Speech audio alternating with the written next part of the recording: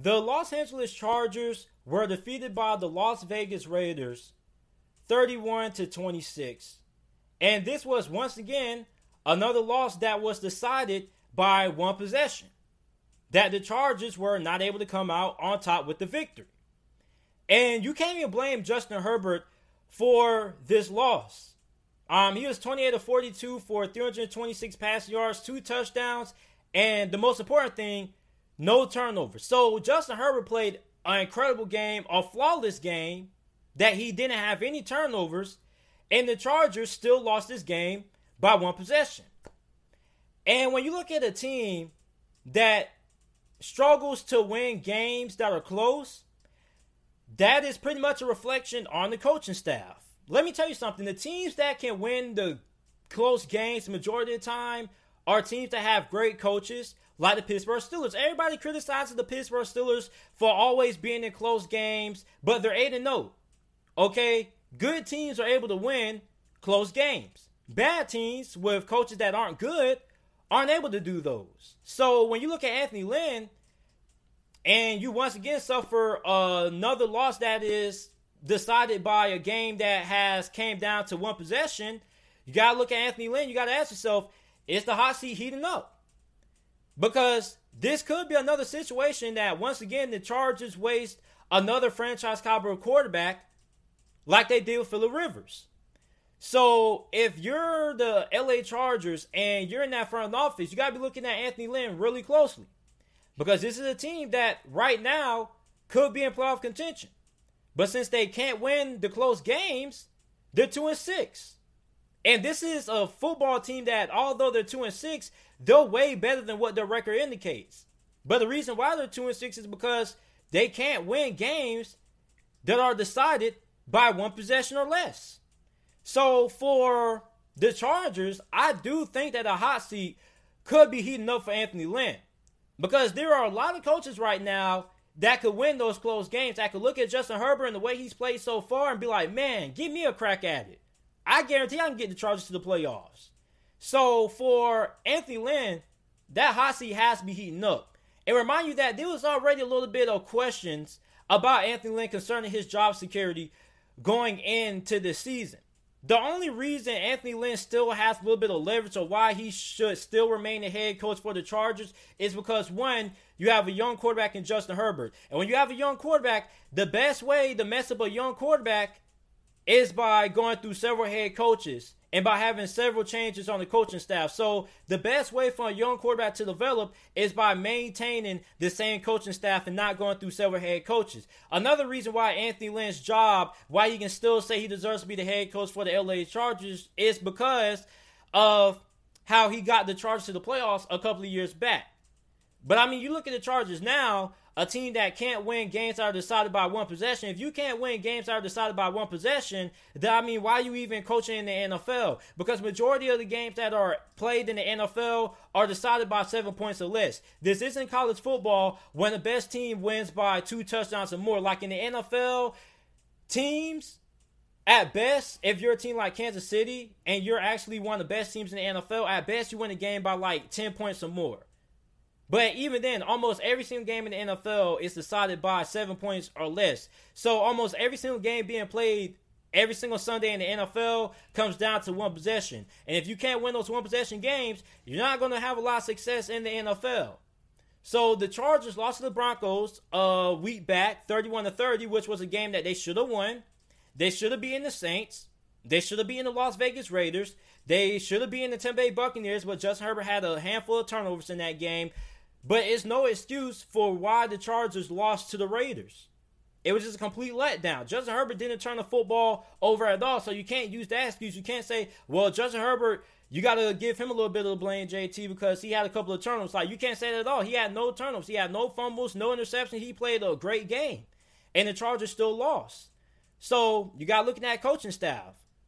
And the coaches that can't win these one-possession games the majority of the time, they're not good coaches. A good example of that is Matt Patricia. Matt Patricia has been notoriously known for not being able to win close one-possession games with the Detroit Lions, always choking multiple fourth-quarter leads. Same thing with Dan Quinn. Dan Quinn with the Atlanta Falcons. They couldn't hold on to big leads, and they couldn't win close one-possession games. So when you have a team that can't win one-possession games, that comes down to the coaches. And also, you got to give blame to the players. The players have to execute better. But the majority of the time, it comes down to the coaches. So Anthony Lynn, I think that hot seat has to be heating up. Now, will he be fired at the end of the season? I don't know. Would I fire Anthony Lynn? I don't really know right now. I think it's a little bit too early to tell. I think I need to see a little bit more out of Anthony Lynn. I want to see if he can get this thing turned around because, I mean, you can make the argument say that, well, at least the Chargers are in games, which is true. But, I mean, almost every single team, no matter how bad they are in one-possession games. Like, look at the New York Jets, for example. They lost to the New England Patriots. That was a game that was decided by one possession. The bad teams in the NFL are bad because the majority of the times they can't win those close games. And in the NFL, almost every single game that you're going to play is going to be close. So if you can't win these close games, then why are you even coaching in the NFL? So I don't really know how I feel about Anthony Lynn right now. I'll be honest with you guys. You have to give Anthony Lynn an eyeball right now. His job security should be well in question. And when you look at the Chargers' recent success, they haven't really had any ever since that brief playoff appearance they had a few years ago in which they got smacked by the Patriots in the divisional round. So I think there is a little bit of concern when it comes to Anthony Lynn's job security for the LA Chargers. And it's a little bit unfortunate because I like their offensive coordinator. I like the quarterback's coach in Pep Hamilton. I believe that Pep Hamilton has been a really big support and why Justin Herbert has been so great this season. And I made a video in the offseason saying that Pep Hamilton being the quarterback coach for Justin Herbert is going to benefit Justin Herbert and the LA Chargers. So if you get rid of Anthony Lynn, you're pretty much going to get rid of Pep Hamilton, a guy in Pep Hamilton who I feel has been really essential to Justin Herbert's constant development and growth as a rookie quarterback in the NFL. So you get rid of Justin Herbert, you're once again going to be bringing in a new head coach. And the best way to ruin a young quarterback is by bringing in multiple head coaches. Look at Marcus Mariota. Teams that go through several head coaches year in and year out aren't able to develop quarterbacks. So for the Chargers, I think there is room for concern to question Anthony Lynn's job security. And I do think that hot seat is heating up. Now, is this hot seat as hot as Matt Patricia and Adam Gase is? I don't think it is. But I do think it's a little bit hot. I think it's hot enough that when he sits, he has to blow on it. I think it's hot every time he has to sit down. He has to give a little bit of blow, a little bit of air on that thing, just so that thing doesn't heat up completely. But if he keeps on with the Chargers losing these one-possession games, I think that hot seat is going to heat up. And I wouldn't be surprised if the LA Chargers end up making a coaching change at the end of the season if they're not able to get this thing turned around. Let's start off the podcast by talking about the Detroit Lions. It is time for the Detroit Lions to clean house. Now, this is going to be the last time I have a full segment dedicated to talking about the Detroit Lions. So for the remainder of 2020, I would not be talking about the Detroit Lions on this podcast unless they're going to be playing in a game that I'm going to be covering for that week, giving my preview and prediction for, or if they have some big breaking news like if they get rid of Bob Quinn and Matt Patricia. Those would be the only two times I talk about the Detroit Lions. But in terms of having a full segment on this podcast dedicated to talking about the Detroit Lions, you will not be seeing that happening for the remainder of 2020 unless the given circumstances occur that I just talked about.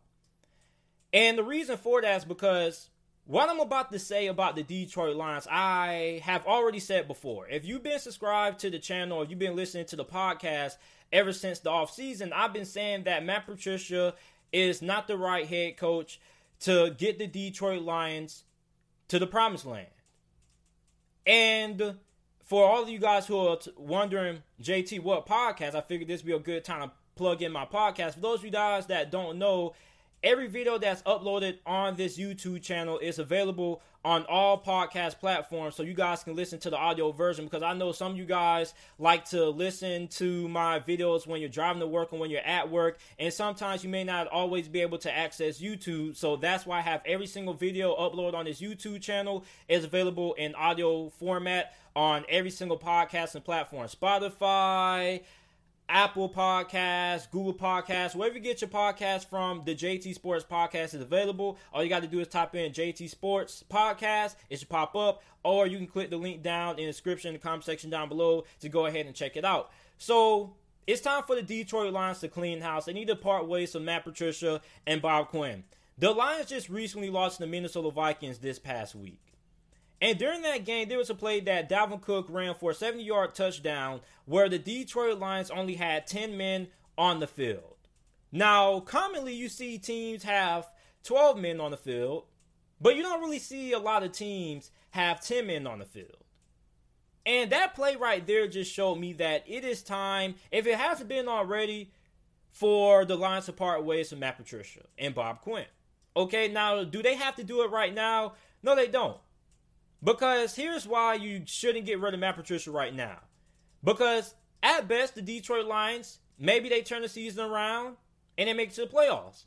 But being realistic, you keep Matt Patricia, he isn't going to win you that many more games this year. So you can end up having a high top 10 draft pick, maybe a top 5 draft pick if you keep Matt Patricia and then get rid of him at the end of the year. But it is time for the Detroit Lions to clean house, no matter when they do it or how it happens. They need to clean house. They need to burn this thing down to the ground. And they just need to have a complete clean slate. They just need to have a new staff, a new coaching staff, a new regime, a new front office. Everything has to go. It needs to be a clearance sign on the Detroit Lions headquarters saying that, hey, we're having a blowout sale. Everything must go. You ever saw a store like Kmart that was about to close down, so they just have a big sale when they sell everything before the store ends up closing? That's what the Detroit Lions need to do right now. There needs to be a big clearance sale on the Detroit Lions headquarters, wherever it's located, saying that everything must go. We're about to close down. That's what the Detroit Lions need to do. The Detroit Lions owner, they need to burn this thing down to the ground and rebuild it and start over. They need to part ways from Matt Patricia and Bob Quinn. Let me tell you guys something. In the 3 years that Matt Patricia has been the head coach for the Detroit Lions, that's including this season, he's on his 3rd year right now, he has a record of 12, 27, and 1. And did you know that Matt Patricia, during his 3-year tenure so far as the Lions head coach, there are 2-13 against NFC North opponents during his tenure. His only 2 wins in this division since he's been a head coach for the Lions have came against the Green Bay Packers twice in 2018. So you have a coach that can't win in his division. And if you have a coach that can't win in his division, the majority of the time, you're not going to make it to the playoffs because the teams that make it to the playoffs are able to win the games against the teams that they are up against in their division. So you have a coach that can't win in the division. You have a coach that gets out-coached almost every single week. And for Bob Quinn, you got to get rid of him too. Remember that Bob Quinn got rid of Jim Caldwell because 9-7 wasn't good enough. And when they said 9-7 wasn't good enough, that led me to believe that Bob Quinn is going to be looking for a guy to take this franchise to the next level. And when you say 9-7 isn't good enough, that means that your expectations have risen. So you bring in Matt Patricia, and when the level of expectation was 9-7 wasn't acceptable anymore, that means 10 wins or better. And ever since Bob Quinn hired Matt Patricia, the Lions haven't even had a winning season. So you need to get rid of Bob Quinn. You need to get rid of Matt Patricia. And you need to rebuild this thing from the ground up. Okay? I don't need to see any more Matt Patricia. And I'll tell a Detroit Lions fan this. Unless you commit to a rebuild, you don't need to see a coach for more than 3 years. It doesn't take 3-4 years to rebuild a team. Look at Kyle Shanahan at the 49ers, since that's the example that everybody was trying to compare the Detroit Lions to before the season began. Kyle Shanahan and John Lynch came to the agreement that this was going to be a rebuild, okay? You didn't have John Lynch come down and say that, 9-7 isn't good enough here, or 8-8 isn't good enough here. You never heard John Lynch say that out of his mouth. But I heard Bob Quinn say that, and when Bob Quinn said that, I was under the level of expectation that, hey, the Detroit Lions were going to try to win 10 games or more. But you hired Matt Patricia, and then all of a sudden you go into rebuild mode. And I don't understand why you got to rebuild a roster that just went 9-7 back-to-back years in a row. A roster that was a playoff caliber roster for the past, couple of years under Caldwell. So I don't really understand why they had to go in rebuild mode. But anyway, Bob Quinn lies to Detroit Lions fans. He says that 9-7 isn't good enough. So what happens when you say 9-7 isn't good enough? Or you bring in a coach and you rebuild after saying 9-7 isn't good enough? Does that make any sense? It sounds like Bob Quinn is a walking contradiction, because you say 9-7 isn't good enough, but you bring in Matt Patricia, and what you guys do, instead of trying to get to applause, it seems like you guys would just want to go ahead and have a rebuild mentality. Doesn't really make a lot of sense to me. So it's time for Matt Patricia and Bob Quinn to get out of Detroit. We've seen enough out of those two guys. Matt Patricia, if he gets on fire by the Detroit Lions, he can go back to New England. I'm pretty sure Bill Belichick will welcome Matt Patricia with open arms back to his role previously as a DC for New England. And for Bob Quinn, I don't know where he's going to go from here. I don't know. Maybe he get hired as like a scout or something like that. I don't really know. But all I know is that whoever is the owner for the Detroit Lions need to go ahead, get that Kleenex, go ahead and spray it, get a little wet rag, and you need to wipe the slate clean of everybody in that Detroit front office. Get rid of the coaching staff, the medical staff, everybody. Get rid of everybody for this Detroit Lions organization and start a new era, start a new regime, because that's what the Detroit Lions need right now. Hell, maybe you even bring back Jim Caldwell, because, I mean, he was winning games. At least he could win inside the division, unlike Matt Patricia. So let me tell you something that's weird. What's weird is that I forgot, and it seems like a lot of people forgot, that the New Orleans Saints are a Super Bowl caliber football team, that they are Super Bowl contenders. And what's crazy about that is because before the season began, the Saints were a popular pick to make it out of the NFC and represent the NFC conference in this upcoming year's Super Bowl. That was before the season began. Then they destroyed the Buccaneers week 1, 34-23. And after that, it seems like they kind of disappeared from the Super Bowl conversation in terms of teams that could be Super Bowl contenders. And now it takes a couple of weeks later for them to destroy the Tampa Bay Buccaneers on Sunday Night Football, 38-3, for people to now remember, oh, golly, the Saints are a Super Bowl caliber football team. And I am a culprit of that, because I've been heavily critical of the Saints this year. I've been heavily critical of their offense. I've been heavily critical of their defense. And their offense was without Michael Thomas. Michael Thomas only played in 2 games so far this season. Ironically, both of those games were against the Tampa Bay Buccaneers. After week 1, he was injured for the next couple of weeks. He made his first appearance back ever since week 1 against the Buccaneers, week 9 on Sunday Night Football. They also had a couple of games without Emmanuel Sanders. They had a couple of key guys on the defensive line injured as well. So now that the Saints are now getting back fully healthy, this is a team that I have to think that has to be one of the favorites to make it out of the NFC. And let me say this. I think that the Saints have a better chance of making it to the Super Bowl than the Seattle Seahawks. Okay? I am not a really big believer in the Seattle Seahawks because they don't play defense.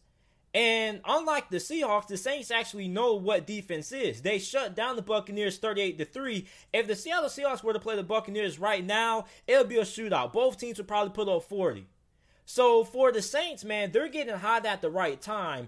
And with that win against Tampa Bay, not only did they put the rest of the NFL on notice and say, hey, do you know that we actually exist? Do you not know that we're actually one of the best teams in the NFL? The Saints put the league on notice. Not only did they put the league on notice, but they also put themselves in position to get that number 1 overall seed in the NFC and end up having a first round bye when the playoffs kicks off in the next couple of months or so. So for the Saints, I think the Saints are underrated Super Bowl contenders. Now, their defense, still a little bit rocky, but they are getting better. Marshawn Lattimore has been the player that he used to be a couple of years ago. He's kind of fallen off, but overall, this is a pretty good team. Their offense is still really good. Their defense is still coming along as they start to get back fully healthy. This is a team that's getting hot at the right time. And what a lot of people got to remember is about football. Football is a game of momentum. Sometimes you can start the season out really hot, and then you can end the season out really cold. Sometimes you can end the season out really cold and end the season off really hot. And sometimes you can still be like the New Orleans Saints, be a really good football team, and people not even remember that you're a good team. So, I mean, it took for the Saints to destroy the Buccaneers on Sunday Night Football, for us and myself included, to remember that the Saints are actually a Super Bowl contender.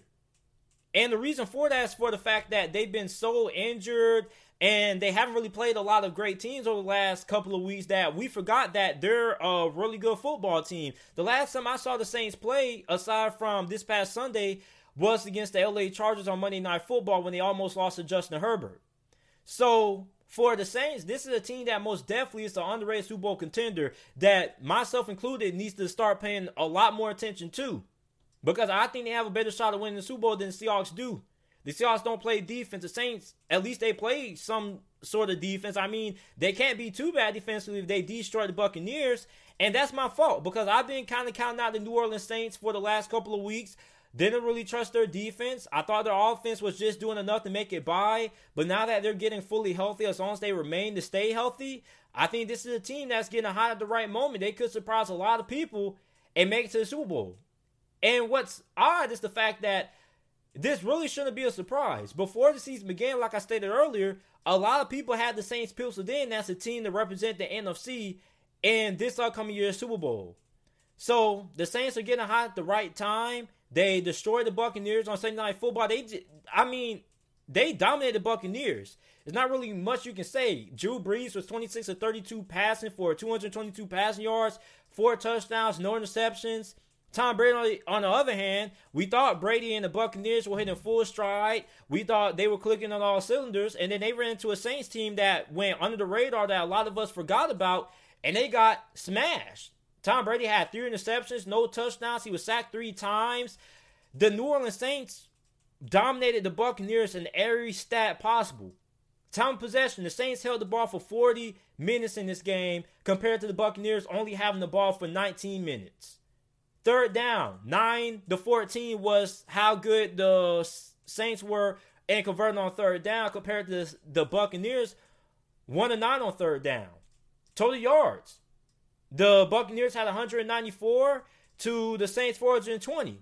So the Saints dominated a really good Buccaneers team, a Buccaneers team that myself included were hyping on the bandwagon, saying that, hey, this is a Buccaneers team that could make it to the Super Bowl and most likely win the Super Bowl. So the fact that the Saints were able to just destroy and pick apart the Buccaneers team that a lot of us, before that game started, had penciled in as a Super Bowl favorite, I mean, it's really impressive. You have to give them props for that. In my opinion, I think they are the second best team in the NFC right now. So, I mean, you guys let me know how you guys feel about the Saints if you guys are watching this on YouTube, but I think the Saints are an underrated Super Bowl contender, and they put the league on notice. They woke a lot of people back up and said, hey, stop sleeping on us. We're a good team, too. We're a team that's right in the thick of things in terms of Super Bowl contenders, right in the smack dab of the Super Bowl conversation. Don't forget about us. And trust me, I don't think anybody's going to forget about the New Orleans Saints after that beatdown that they put on the Buccaneers. What I'm about to say next is probably going to get a lot of hate and a lot of backlash from Seattle Seahawks fans. But I do not believe that the Seattle Seahawks are Super Bowl contenders. And I know a lot of Seahawks fans are going to disagree with that statement. They're going to say, JT, how are we not Super Bowl contenders when we have Russell Wilson, who is a front runner to win the NFL MVP this year? We have one of the best offenses in the NFL. How are the Seahawks not Super Bowl contenders? And the reason why I don't believe the Seahawks are Super Bowl contenders is because they have a great offense, but they have a terrible defense. And in my eyes, a Super Bowl contender is a team that's great offensively and a team that's great defensively. Seattle's great offensively, but it seems like they don't care about defense at all. And having a great defense doesn't necessarily involve allowing the least amount of points and the least amount of yards. There are 3 ways that you can have a great defense. The first way you can have a great defense is that you just have an all-around great defense like the Chicago Bears and the Pittsburgh Steelers, for example. They're really good against the run. They're good against the pass. They can get pressure on the quarterback. They can get off the field on third down. They can create turns. They're just good all around defensively. The second way you can be good on defense is by having a bend but don't break defense. And a bend but don't break defense means that you can allow the opposing team that you're facing to get a lot of yards, but they don't score a lot of points. And when they get inside the 20, they're not going to be able to come away with touchdowns majority of the time. They're going to end up walking away with field goals. So that's a bend but don't break defense. And the last way you can have a great defense is by being great situationally. Being great on defense situationally means being able to get big turnovers when it matters the most, being able to get off the field on third down. That's what being great situationally is on defense. And Seattle isn't great in neither one of those categories defensively. And the argument that a lot of people are probably going to make is about the 2018 Kansas City Chiefs. Everybody's going to say, well, JT, in 2018, the Chiefs had one of the best offenses, if not the best offense in the NFL, and their defense was terrible. And that's where you're wrong. You see, stats-wise, the Kansas City Chiefs defense in 2018 was not good. But they were good in two important aspects.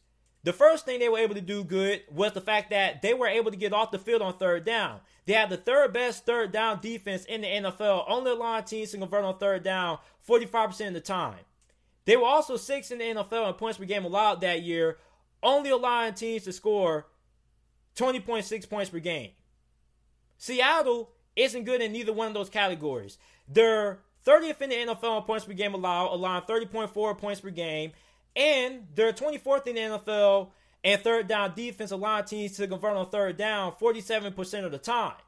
So the only thing Seattle's defense is really good at is stopping the run. And the only reason they're good at stopping the run is because teams don't need to run the football to beat Seattle. They can just throw the football. Why run the ball when you can just beat Seattle by throwing the football game because they can't stop it?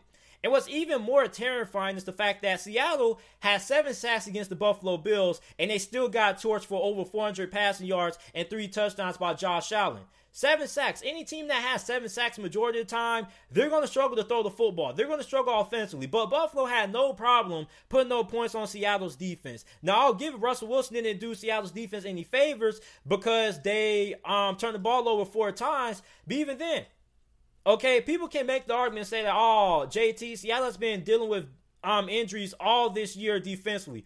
Okay, but even when Seattle was fully healthy, they were getting carved up by the Dallas Cowboys. They were getting carved up by the Atlanta Falcons. So even when Seattle was fully healthy, their defense was still terrible. You cannot expect to win the Super Bowl when you have a terrible defense. And I'm looking at Ken Norton Jr. right now.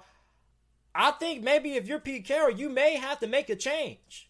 Okay, because you cannot expect to win the Super Bowl with this bad as a defense. You cannot outscore every single team that you play in the NFL. The 2018 Kansas City Chiefs team may not have been the best defense statistically, but they were able to get stops when it mattered the most. They were able to get key stops on third down. They were able to keep teams from scoring over 30 points per game. Seattle isn't able to do that. Teams are being able to do whatever they want to do against Seattle. They don't have to run the football because they don't need to. So the fact that you have the 4th best run defense in the NFL means nothing because teams don't have to run the football to beat you. They can just throw the football to beat you. So you bring in Carlos Dunlap. He has a pretty good game against Buffalo in his first game as a Seahawk. You got a pass rush, but you don't have a secondary. And that's crazy because you have Dunbar, you have Jamal Adams. People were thinking this was going to be one of the best defense that Seattle could have since 2012, 2013. And as a matter of fact, it happens to be one of the worst defense, not only in the NFL, but maybe this may be one of the worst defenses in NFL history. So how can you expect to win the Super Bowl with this defense? Explain to me that. How can you expect to win a Super Bowl when teams can score 30 points on you, when teams can put up almost 500 yards on you? That's not a Super Bowl caliber team to me. A Super Bowl caliber football team is a team that's good on both sides of the football. They're able to get stops defensively, and they're able to score. Seattle, they just play offense. Defense is non-existent. Defense is not even a thing in Seattle, it seems like. So for Seattle, I mean, yeah, you may be able to outscore some of the average or below average teams in the NFL. When you're facing a team that's actually good and you need your defense to bail you out and you need your defense to get a stop, they can't come through for you. The only thing Seattle's defense really is good at doing is forcing turnovers. But forcing turnovers is not the thing that you can rely on all the time. Because some games you're going to go without forcing a turnover, like you did against Buffalo. You turned the ball over 4 times, and Buffalo didn't turn the football over. That's why you lost. When you don't have a defense that can bail you out, when you turn the football over, that's not good. When you don't have a defense that can get stops at all, that's not good. So even if Seattle isn't turning the football over, and they play a game when they don't have any turnovers at all, your defense still isn't getting any stops. So for Seattle, and you're a Seattle Seahawks fan, and you're watching this like, How can you possibly consider this team a Super Bowl contender when you don't play defense? Defense wins championships. At the end of the day, it doesn't matter what you do. Defense is always going to matter. Look at last year in that Super Bowl against the 49ers and the Kansas City Chiefs, right? The difference between that game is when the 49ers defense in the fourth quarter, they got gassed, they got tired. Kansas City's defense stopped the 49ers offense in the fourth quarter. The 49ers couldn't do anything offensively against the Chiefs defense in the fourth quarter of that game in the Super Bowl. Kansas City's defense, they stopped the 49ers offense. Eventually, the Kansas City Chiefs offense came on the field. The 49ers defense got gassed, they got tired, they couldn't get any stops, and they won the game. So for Seattle, I don't understand how you can expect to make it to the Super Bowl with no defense. And how, even if you do manage to somehow make it to the Super Bowl, how can you expect to win it? Okay, so you can't stop the pass. And the only way you can stop the run is because teams just don't need to run the football to beat you. So for the Seattle Seahawks, I do not consider this team a Super Bowl contender. Okay, and that may sound crazy. That may sound like a hot take. But I think I gave you guys pretty valid points. You can't be a Super Bowl team if you don't have some kind of defense. You don't have to have the best overall defense in the NFL. You don't have to allow the least amount of points, the least amount of yardage in the NFL to have the best defense. But you at least have to be good in certain aspects to have a great defense. You have to be able to get off the field on third down. You have to be able to get stops in the red zone. And Seattle isn't good at either one of those things. So I do not think the Seattle Seahawks are a Super Bowl caliber football team. Okay? You're in the Super Bowl conversation because people just care about records, and you have like a 6-2 record. You have one of the best records in the NFL and in the NFC. But over time, your lack of defense is going to get exposed. Eventually, you're going to face a team that is going to be able to stop your offense, and your defense is going to be able to come through for you. So for the Seattle Seahawks, I don't understand how this team can be viewed as a Super Bowl contender when you're not playing defense. And defense still wins championships, whether you want to admit it or not. Now, do you have to have like a, 85 Bears like defense or the still current defense to win the Super Bowl? No, you don't. But you at least have to be able to be good in some aspects. And Seattle isn't good at anything. They have one of the most talented defenses in the NFL, and they have nothing to show for it. Ken Norton Jr., if I'm Pete Carroll, I'm looking at him and I'm saying, hey, man, look. I mean, what's going on, man? I mean, we got Jamal Adams. We improved the secondary. We get a pass rush. We got 7 sacks against Buffalo, and we're still getting a torch. We still can't get any stops. So what is it? You get what I'm saying? And I understand that Seattle turned the ball over 4 times, but think about how bad this defense has been all season. Even when Russell Wilson doesn't turn the football over at all, this defense is still getting a torch the majority of the time. Against Atlanta, against Dallas, you was getting a torch. So, I mean, I don't get how Seattle can be considered a Super Bowl contender in the NFC if you don't play defense. That's just my opinion there. You're free to disagree with me. I know a lot of Seattle Seahawks fans are going to make up a lot of excuses. You're probably going to bring up injuries. But injuries don't really make a difference because even when you were fully healthy, your defense was still getting shredded by the Atlanta Falcons and the Dallas Cowboys. So injuries, my butt. You can make all the excuses in the world, but this defense is not good. And until this defense improves, I don't think the Seattle Seahawks are a Super Bowl contender. Now, what I'm about to say may be hard to believe for a lot of you guys out there, but the New York Giants still have a chance to make the playoffs. The New York Giants defeated the Washington football team this past Sunday, 23-20. And Daniel Jones had no turnovers. That's one of the first games I ever watched Daniel Jones play where he didn't turn the football over. And it's no coincidence that the New York Giants won. And when you look at the New York Giants, the majority of the games they played this season, aside from the game against the 49ers, which they lost 36-9, and the game against the Pittsburgh Steelers week 1, every game they played has been pretty close. So if Daniel Jones continues to take care of the football and he continues to play well and doesn't turn the football over, the Giants have a really good shot at making it to the playoffs. But as of right now, the Giants can still make it to the playoffs because this division is pretty much up for grabs. I mean, Philadelphia is 3-4-1. The Washington football team is 2-6. The Cowboys are 2-7. The Giants are 2-7. So all the Giants have to do is get hot at the right time, and they could surprise a lot of people, make it to the playoffs. So don't count out the New York Giants. And I think this New York Giants team, at least this defense, is way, way better than what a lot of people are giving it credit for. Especially James Bradberry. James Bradberry has played like an all-pro this year, and he may not even get the recognition and the accolades that he deserves because he plays for the New York Giants, and everybody's just going to look at the New York Giants record. But James Bradberry has been absolutely outstanding this year. James Bradberry has been a top 5, top 10 cornerback in the NFL based on his performance alone this season. So for the New York Giants, they still have a good chance they can make it to the playoffs. And with the way this NFC East division is playing out, it's still up for grabs. I know Philadelphia is up by a game. They have that tie to 3-4-1, but any team can win this thing. All it matters is which team can get hot at the right time and the right moment. And if the Giants continue to have a good play from Daniel Jones when he's not turning the football over, they're going to continue to get better.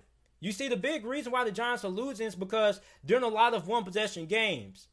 And the reason why they're losing these one-possession games is because Daniel Jones is making too many big mistakes and the big moments of those games, like against Tampa Bay, like against the Rams. If Daniel Jones doesn't turn the football over in those big situations, in those big moments, the Giants could have won those games. So as long as Daniel Jones continues to play good football, like he did against Washington last week, and he continues to take care of the football and not turn the football over, the Giants could surprise a lot of people, and they could win this division. And I know that sounds crazy to say, because going into this year, the speculation with the New York Giants was going to be that this was a team that was supposed to be rebuilding. Same thing with the Washington football team. But when you have an opportunity to make it to the playoffs, when this division is this bad, you got to take advantage of it. So for the Giants going forward, they could win this division. They could make it to the playoffs. I think the team that wins this division could possibly be 7-9, maybe 6-10 at worst. So for the Giants, if you're a Giants fan, there's still room for a lot of optimism. Okay, because this division doesn't look like they're going anywhere. It doesn't look like Philadelphia is going to do anything. Washington pretty much won't do anything. You already beat Washington twice this year, I believe. And the Cowboys, maybe they can turn the corner. They can turn the corner because they had a pretty good performance against Pittsburgh this past Sunday. But who knows, man? 2020, anything can happen. And what would be the best way to cap off this crazy year of 2020 by the New York Giants making it to the playoffs? That wouldn't be any better way to close out this crazy year than having the Giants win this division and make it to the playoffs. 2020, ladies and gentlemen, anything can happen this year. The Buffalo Bills defeated the Seattle Seahawks this past Sunday 44-34. And a lot of you Buffalo Bills fans were quick to let me know that I was wrong about this game because I chose Seattle to get the victory. And Buffalo was really impressive against Seattle. Josh Allen balled out. He was 31-38 for 415 passing yards, 3 touchdowns, no interceptions. And what was more impressive about Josh Allen's performance is that his grandmother died like the night before the game, I believe. So rest in peace to Josh Allen's grandmother. I'm really sorry for his loss. And the fact that he was able to go out there and have the game that he had is really impressive, because a lot of people seem to forget that football is more than just a game when you put on helmets and pads and you go and try to knock out the other guy. Like, football is a mental game as well. Being mentally strong is a really important part of football, and I don't think a lot of people understand how hard it is and how mentally tough you have to be able to be to play a game dealing with a death. And I know there's always players during the season who have big games dealing with a loss, but the fact that it happened in the matter of time that it did, like right before a big game, and the fact that Josh Allen was able to play through it and have the performance that he had is really encouraging, and it's really impressive. And Josh Allen balled out against Seattle, and the Seattle defense that already going in wasn't great. And now I have even more questions about the Seattle Seahawks defense. And although Seattle did have 7 sacks in that game, it didn't really mean much because they couldn't get any stops. And I question Seattle's legitimacy when it comes to being a legitimate Super Bowl contender. I'm going to talk about that a little bit later. Also, you got to realize that Russell Wilson turned the football over 4 times. Buffalo's defense played really well that game. Even though they did allow 34 points, they got turnovers when it mattered the most. And the turnover margin is always going to be a big reason of why a team will win or lose a game. It doesn't matter how great of an offense you have. It doesn't matter who your quarterback is. If you're 4-0 in the turnover department or in the turnover margin, you're going to lose 9 out of 10 of the times. So for the Buffalo Bills, their defense had a really good performance. Neither one of these two teams were able to get the run game going. Both of these two teams were well under 100 yards rushing. So this was a passing display. But Seattle's secondary got exposed in this game. Seattle's secondary is awful. And I know Josh Allen balled out, but with Jamal Adams coming back, a lot of Seattle Seahawks fans were really excited about how good the secondary could be with him coming back. Jamal Adams coming back didn't really make all that big of a difference because their secondary was still terrible. You have to give Ken Norton Jr. the eyebrow. Maybe it's time for Pete Carroll to part ways and make a change at the defensive coordinator position. But Seattle still has a lot of problems. And the fact that they were able to get pressure on Josh Allen, they had 7 sacks in this game. And despite having 7 sacks in this game, they still got destroyed in the passing game. So Seattle has a lot of problems defensively, a lot of personnel issues, a lot of things that had to be figured out pretty fast, quick, and in a hurry because we're in the middle of the playoff race right now. And if Seattle's defense doesn't get things taken care of, they could easily find themselves riding in the wild card game instead of having that first round bye. And I've been telling people, I said, listen, I don't believe Seattle's the best team in the NFC. And I got a lot of pushback from that. And I said, listen, you can't call yourself the best team if you don't play both sides of the football.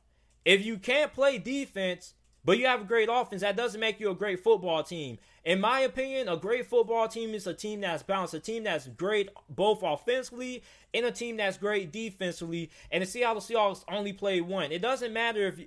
Listen, Seattle seems like they only care about playing offense and they just super sim defense. Like for those of you guys who play Madden, for those of you guys who only care about playing offense, I know there's a lot of people out there that only play offense and don't care about defense. The Seattle Seahawks, this is real life. This is the NFL. You can't call yourself a Super Bowl caliber football team if you only play on offense and you don't give a hoot about defense. Defense wins championships at the end of the day. And for Seattle, it seems like they forgot about that. So for the Buffalo Bills, you got to give a round of applause to them. That is a great victory. I'm really intrigued to see what they do in the next couple of weeks because they do have still a really tough schedule.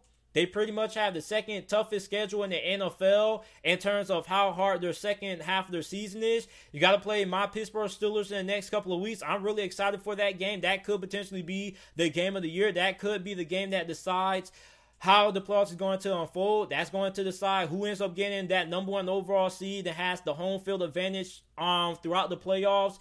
Really interested in seeing the Buffalo Bills next couple of weeks and seeing if they can keep up the momentum. But for the Buffalo Bills, great win. I'm really sad about the loss of Josh Allen's grandmother. I hope he's able to get through it. Hope everything goes well with him in the next couple of weeks. And for the Seattle Seahawks, man, I still have a lot of questions about that defense because you can't be great offensively and not play defense because teams that do that, the majority of the time, they don't win the Super Bowl a lot of the time. And while we're on the topic of talking about the Detroit Lions, I want to talk about how I would rebuild the Detroit Lions franchise. Now, when you talk about rebuilding the Lions, there's 2 ways you can go about it. Okay? You could just trade everybody in the offseason, get draft picks, and then try to build your team through the draft. Or you could try to win right away with the roster that the Lions have. If you bring in the right head coach and you bring in the right staff, I think the Lions are a playoff caliber football team if they're able to add 2 or 3 more key pieces through the draft or through free agency and next year's offseason if they bring in the right head coach. Now, I said the same thing about the Atlanta Falcons. I said that the Atlanta Falcons, despite the injuries that they have, if they have the right head coach, they could be a playoff caliber team. And when you look at Raheem Morris, the interim head coach for the Falcons right now, ever since he's taken over, the Falcons have been 3-1. So the Lions aren't a bad team in terms of they don't have any talent because they really do. They may be the best worst team in the NFL. Okay, and what I mean by the best worst team in the NFL, I mean they may be the most talented team in the NFL that has a bad record. So for any head coach, if somebody was to ask you, if you're a head coach and be like, hey, why would you want to coach the Detroit Lions?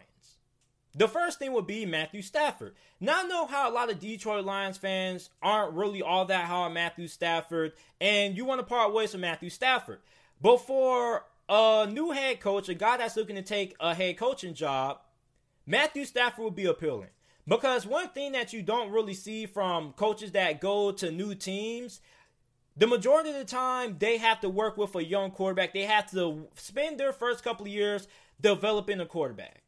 So for the Detroit Lions, Matthew Stafford will be a plus because you have a proven veteran that can still produce at a pretty high level. And regardless of what you Detroit Lions fans want to say about Matthew Stafford is still a good enough quarterback that he can get you to the playoffs. Matthew Stafford isn't to the point in his career that he's just unserviceable. He shouldn't be starting. You can still win and go to the playoffs with Matthew Stafford as your quarterback. So that's a plus. A lot of coaches nowadays, sometimes they don't want to work with a young quarterback because sometimes it just may not work out. Like you saw with Ron Rivera and Washington. Dwayne Haskins and Ron Rivera, they simply didn't mesh. You kind of see it with Joe Judge and Daniel Jones. Daniel Jones hasn't really been all that great. Maybe they could replace Daniel Jones in the offseason. So if you have a head coach that comes in and sees Matthew Stafford as a veteran that is good enough to fit what he wants to do offensively, you can win.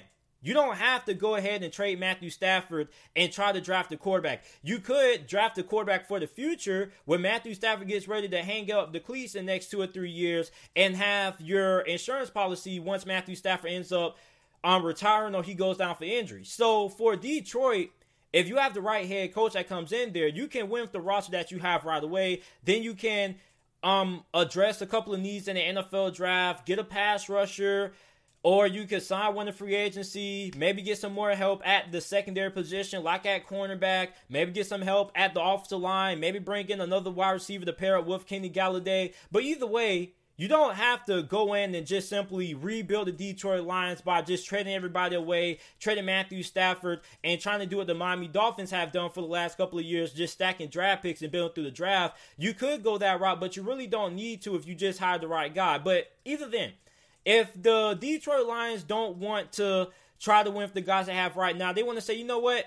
We don't care about making it to the playoffs. We want to build through the draft, and we want to try to have a team that's built to dominate this division for the next 5-6 years. We don't care about winning right away. We're willing to have 2 bad seasons of losing, and we rather build through the draft like the 49ers did and then bringing in marquee free agents. So if you want to take that route, and you want to go against the first option that I suggested, trying to win right away, okay, you can bring in a head coach that says, you know what, let's blow up this team, let's try to rebuild through the draft, and try to bring in some younger guys through free agency. So you get rid of Matthew Stafford, or you keep Matthew Stafford, whatever. Maybe, hey, you get rid of Kenny Galladay. Maybe you don't want to extend Kenny Galladay. You get rid of him, and you just blow up this roster. So what would be the first thing that Detroit should do? So anytime you rebuild a team, the first thing that you have to do in a rebuild, if you're blowing up a roster, is you have to draft a quarterback with the first round selection. I think that's pretty key to anything. So there's a lot of options to choose from this year and this year's quarterback class. This may be the best quarterback class we've had in a very long time, and that's coming from a 2020 draft class that had a pretty good slew of quarterbacks. Tua has been pretty good. Joe Burrow has been pretty good. Herbert has been pretty good. We still have yet to see Jalen Hurts or Jordan Love take the field, but for so far, this has been a pretty good quarterback class, and next year's quarterback class in 2021 is going to be even better because you have Zach Wilson from BYU. You have Kyle Trask, Mac Jones, guys who aren't going to be top 10 picks, but they could be pretty good top 15 selections. Those are 3 guys who could go in the first round. They could be franchise caliber quarterbacks if in the right situation. You got Trevor Lawrence, Trey Lance, Justin Fields. Those are the 3 big main hitters that the Detroit Lions should look to target if they look to rebuild, because let's face it, the Detroit Lions are probably much going to be in a position that they're going to have either a top 5 or a top 10 pick in next year's draft. So you should be in a pretty good spot to draft at least one of those guys. Now, you may not be in a position to draft Trevor Lawrence or maybe Justin Fields, but you could be in a position that you could draft the other 4 guys I mentioned, like a Trey Lance, a Mac Jones, a Kyle Trask, or a Zach Wilson. All those guys would be a pretty good fit to start a franchise with. Okay, so then after you do that, then you go ahead and you address the off the line. I mean, I'm talking about what I would do if I was rebuilding the Detroit Lions. So you got your GM, you got your head coach. Next thing I would do is I will focus in the trenches. You can't win football games if you can't dominate up front. A lot of Lions fans keep talking about how they need more wide receivers, they need better cornerbacks. Listen, if you can dominate up front and you're good at the line of scrimmage, at the defensive line, on the offensive line, everything else wouldn't matter. Because if you have a defensive line that can dominate, that can get pressure on the quarterback, then your cornerbacks aren't going to have to be in coverage all that long. If you have an offensive line that can give Matthew Stafford at least 4 to 5 seconds to throw, then the wide receivers are going to have more time to create separation. They're going to have more time to get open. So if you're able to win at the line of scrimmage and you're able to dominate up front, everything else will come naturally to you. Everything will be a little bit more easier. Now, you can still look to address those positions, which I still would, but I think the first thing I will focus on after I address the quarterback situation for the Detroit Lions and I get my franchise quarterback of the future, I will make sure that the Detroit Lions are stout up front, because football is win or loss in the trenches nowadays. Once I address that, okay, then I focus on the skill positions. Like I focus on wide receiver. I focus on cornerback. I focus on the secondary. That's how I would rebuild the Detroit Lions. So there's two options for how I would go about rebuilding the Detroit Lions. The first option would be option A. I don't rebuild the Detroit Lions at all. I bring in the right head coach that knows how to win right away, and I draft or I bring in a couple of key guys in free agency or during the draft, 2-3 pieces that can help this team become a playoff team right away. Because like I said earlier, the Detroit Lions roster as of right now isn't bad. They're bad because of coaching. They're not bad because they just don't have enough talent. If they bring in the right coach, they could win right away, given they bring in 2-3 more additional pieces. Or you can go option B, and you go ahead and you say, what? We don't care about winning right away. We know that at best we may not be a Super Bowl team. What's the use of going to the playoffs just to lose? So, okay, you bring in the coach and the general manager that's under the agreement that, hey, this is going to take a rebuild process. We're going to rebuild this year. And with the fact that you're most likely going to have a top 10 or top 5 pick, you're going to be in a position to get a good quarterback. And there are a lot of good quarterbacks entering the 2021 NFL draft class this year. So you draft a quarterback with that potential top 5, top 10 pick selection. Okay, then you focus on building your team for the next season or the next 2 years or so up front, making sure that you have a really good team on the line of scrimmage. So make sure that you improve the offensive line. Make sure that you improve the defensive line.